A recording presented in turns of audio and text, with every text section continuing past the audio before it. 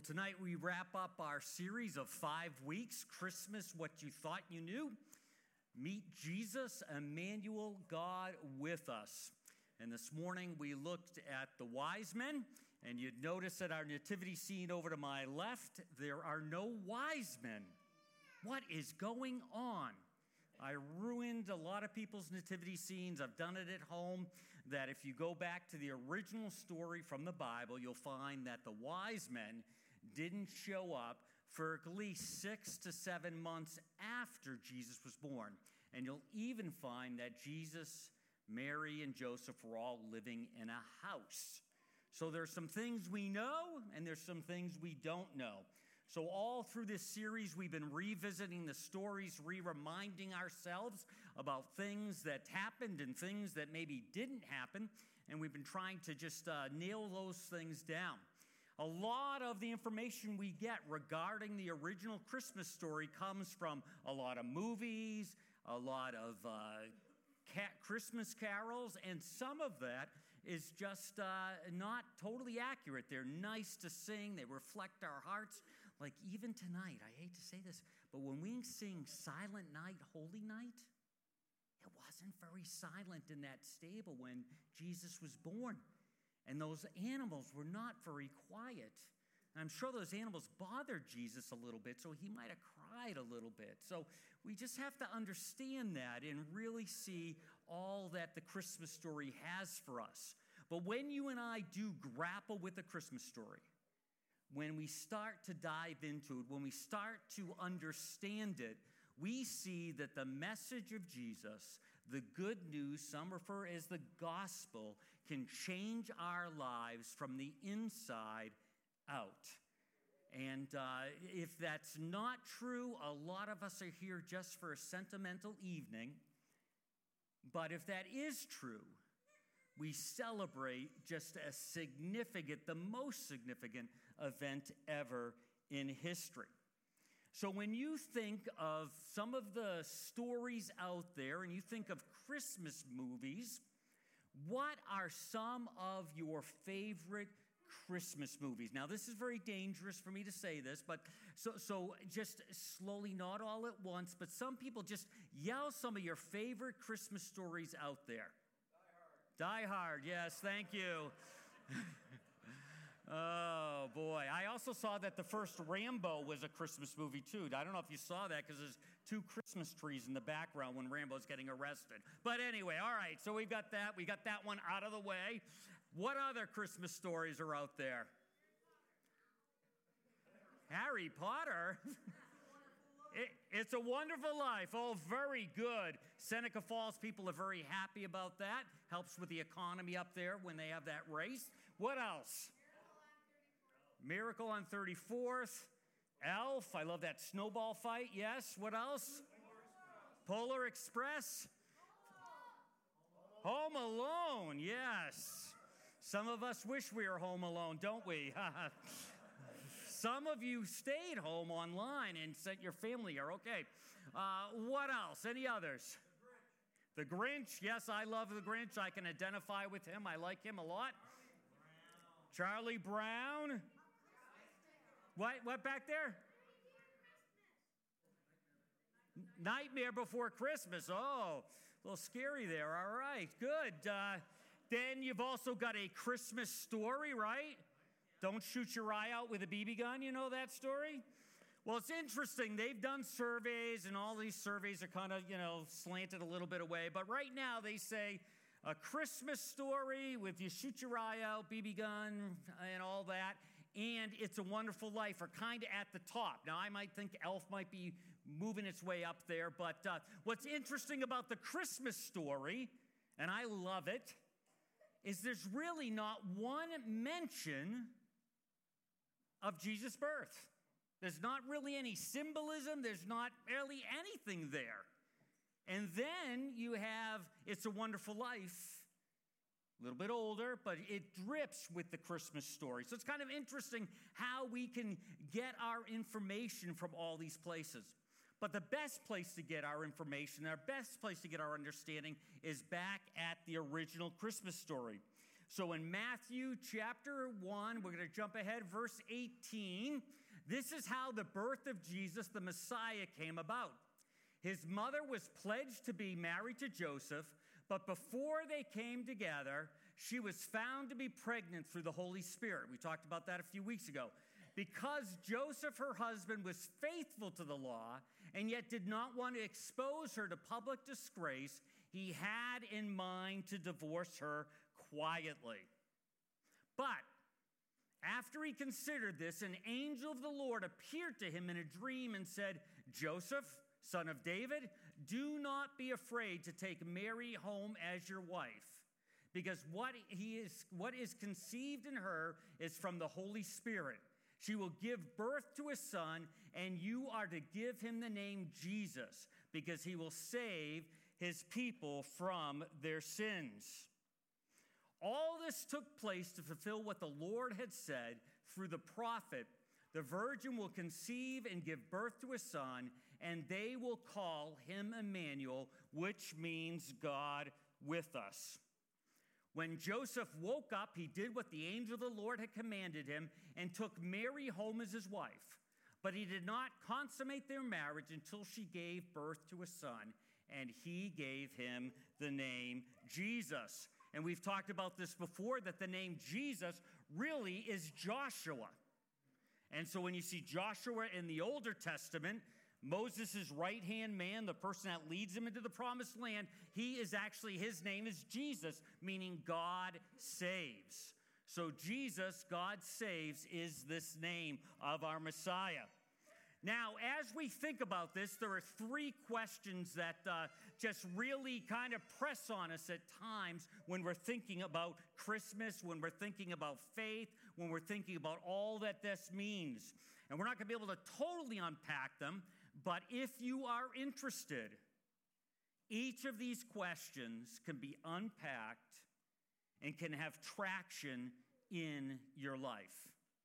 So if you're a person that hears these questions and goes, "Yeah, that's right," there are solid answers, and we're going to just go along the surface of them. And if you're serious, you can find out the answers to this and have traction to these. The first one in your message guide is, how can we believe that there is a God when there seems like it is such a chaotic mess, the world? Where is God when something unspeakable happens? And all of us just need to watch 5 minutes of the news and we say, where is God? Why would God allow these things to happen? How can that be? And that's a tough question. It's not an emotionally satisfying question. We touched a little bit on it this morning when we said God has given each one of us a free will.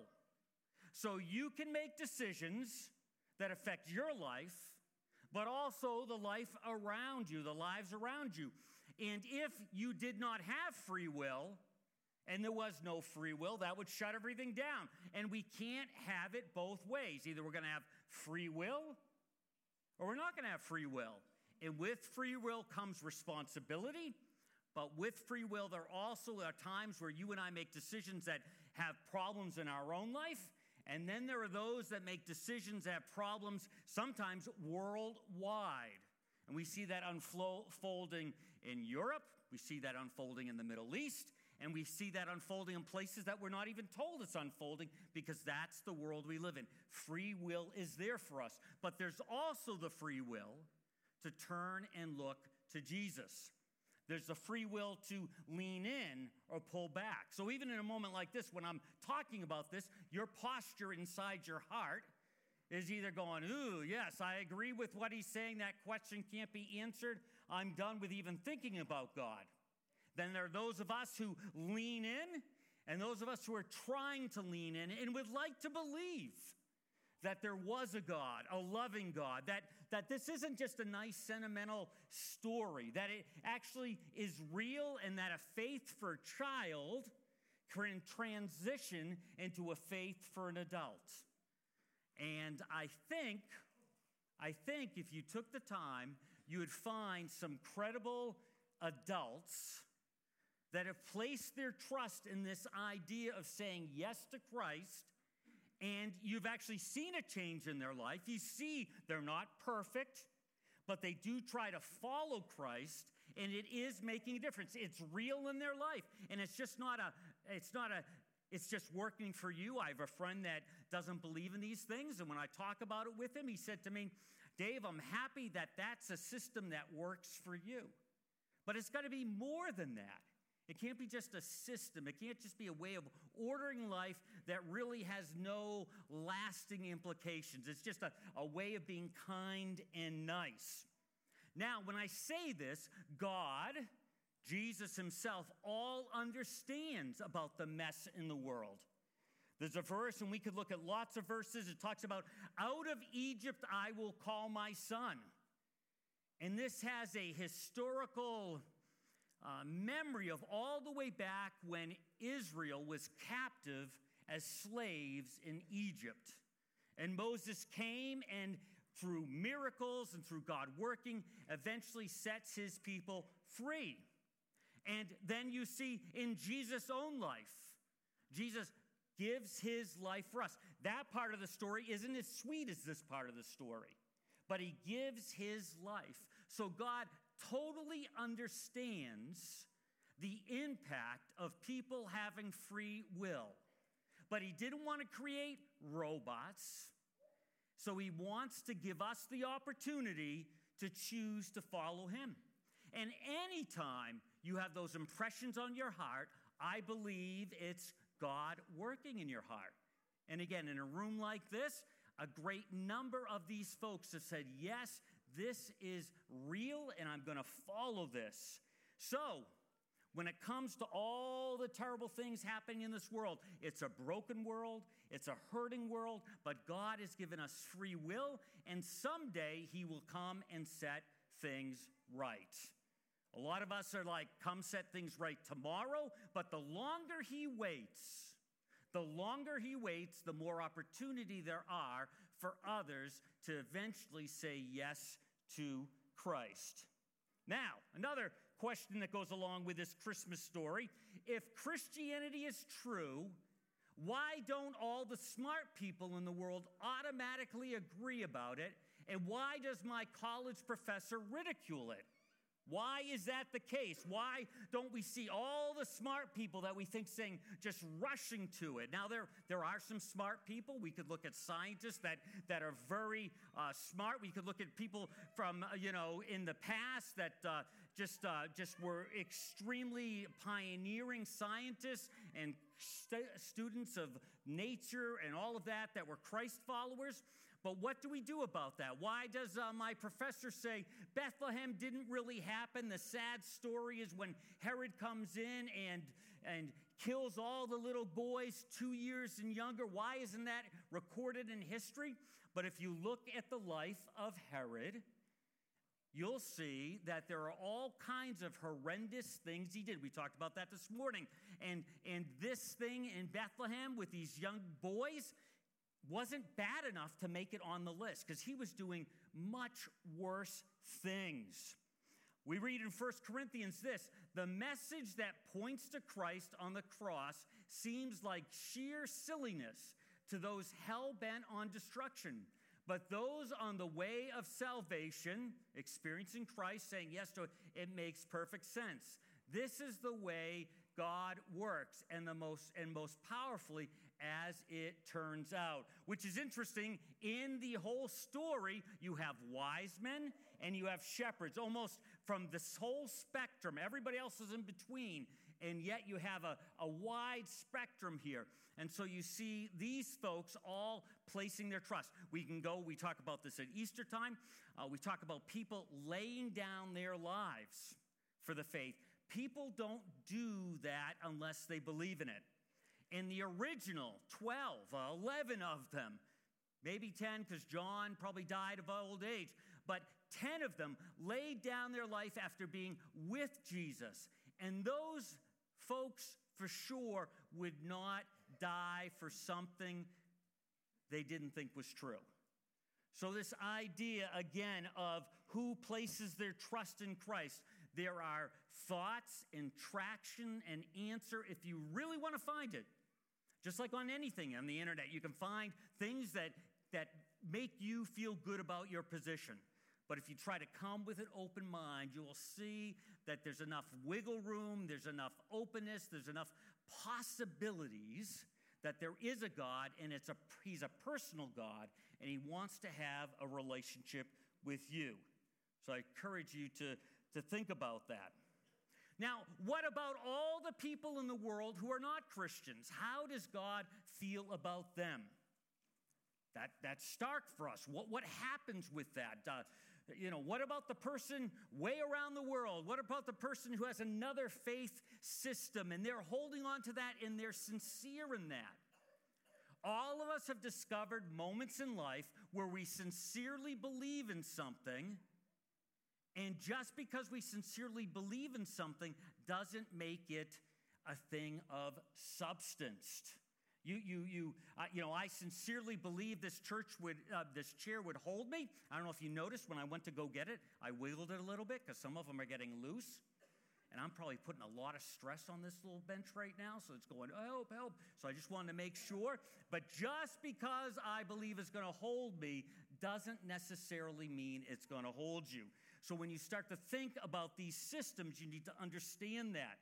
But it's interesting, Matthew, first 4 books of the New Testament are called the Gospels, the good news. They document Christ, birth, Christ on the planet, all these kinds of things. Some people would say, wow, they're all different. Well, they're all written different perspectives. If you and I went to, let's say Cindy and I went to the mall up at Eastview, I would come home talking about what? Starbucks and Apple computers. She would come home talking about something totally different. I would never mention what she was talking about. She would never mention what I was talking about. And you'd think it was 2 different events, but it's the same event, different perspectives. But it's interesting, Matthew, written to Jewish people, starts off with the story of the wise men, not Jewish people, coming from Persia, had some influence probably by Daniel and those to know the stories, to see the star and to travel those 800 plus miles. But those weren't Jewish people. And then it's interesting that it ends with this. Therefore, go and make disciples of all nations, baptizing in the name of the Father and the Son of the Holy Spirit, and teaching them to obey everything I've commanded you always. And surely I am with you always to the very end of the age. In other words, to Jewish people, but it's bookend by speaking to the world in general. And that's one reason we as a church send difference makers all the way around the world to touch lives, to give people the opportunity to say yes or to say no. That is our choice. Verse was read this morning, or this evening, different translation. Speaking of Jesus, the Word became flesh and blood, that's Jesus, and moved into the neighborhood. We saw the glory. We recognized God in all of this with our own eyes. This is John writing. The one-of-a-kind glory, like Father, like Son, generous inside and out. So as we continue to move through this Christmas season, as we continue to think about this story, is it just sentimental niceness? Or is it life-changing truth? We need to realize that God keeps his promise all the way from the Old Testament. Even when there was Adam and Eve, there's mention of Jesus, a deliverer. God keeps his promise even when it seems like his promises are absolutely impossible to keep. He shows up. And so our bottom line is this: the story of Christmas is a reminder that your hope in God is not misplaced. And as I say that, some are saying, I'm not convinced with 15 minutes on a Sunday night, and I don't expect you to be convinced. But I do expect, if you give it a fair shake, to dive in and to think about the truth of the good news and wonder why a group of people in Seneca and in Romulus could be touched by something that happened all the way over in the Middle East thousands of years ago, and it still has some kind of effect. Yes, there's some negative effects out there, but again, if you looked at all the statistics, you would see more positive has come from Christ than negative. Let's pray. Heavenly Father, we're thankful that we can be here tonight. We thank you for the Christmas story. We thank you that it's more than a story, but it can become our reality. It can change us from the inside out. Father, I ask that you would have that little spark in all of our hearts. Ask the question, could this be real? Is there a possibility that there is a God and that this God is personal? And for those of us who are convinced, may we live a life that reflects that. A lot of times we're not good at that. A lot of times some of the people in this room that are very skeptical have experienced Christ followers not following Christ, not living at your best.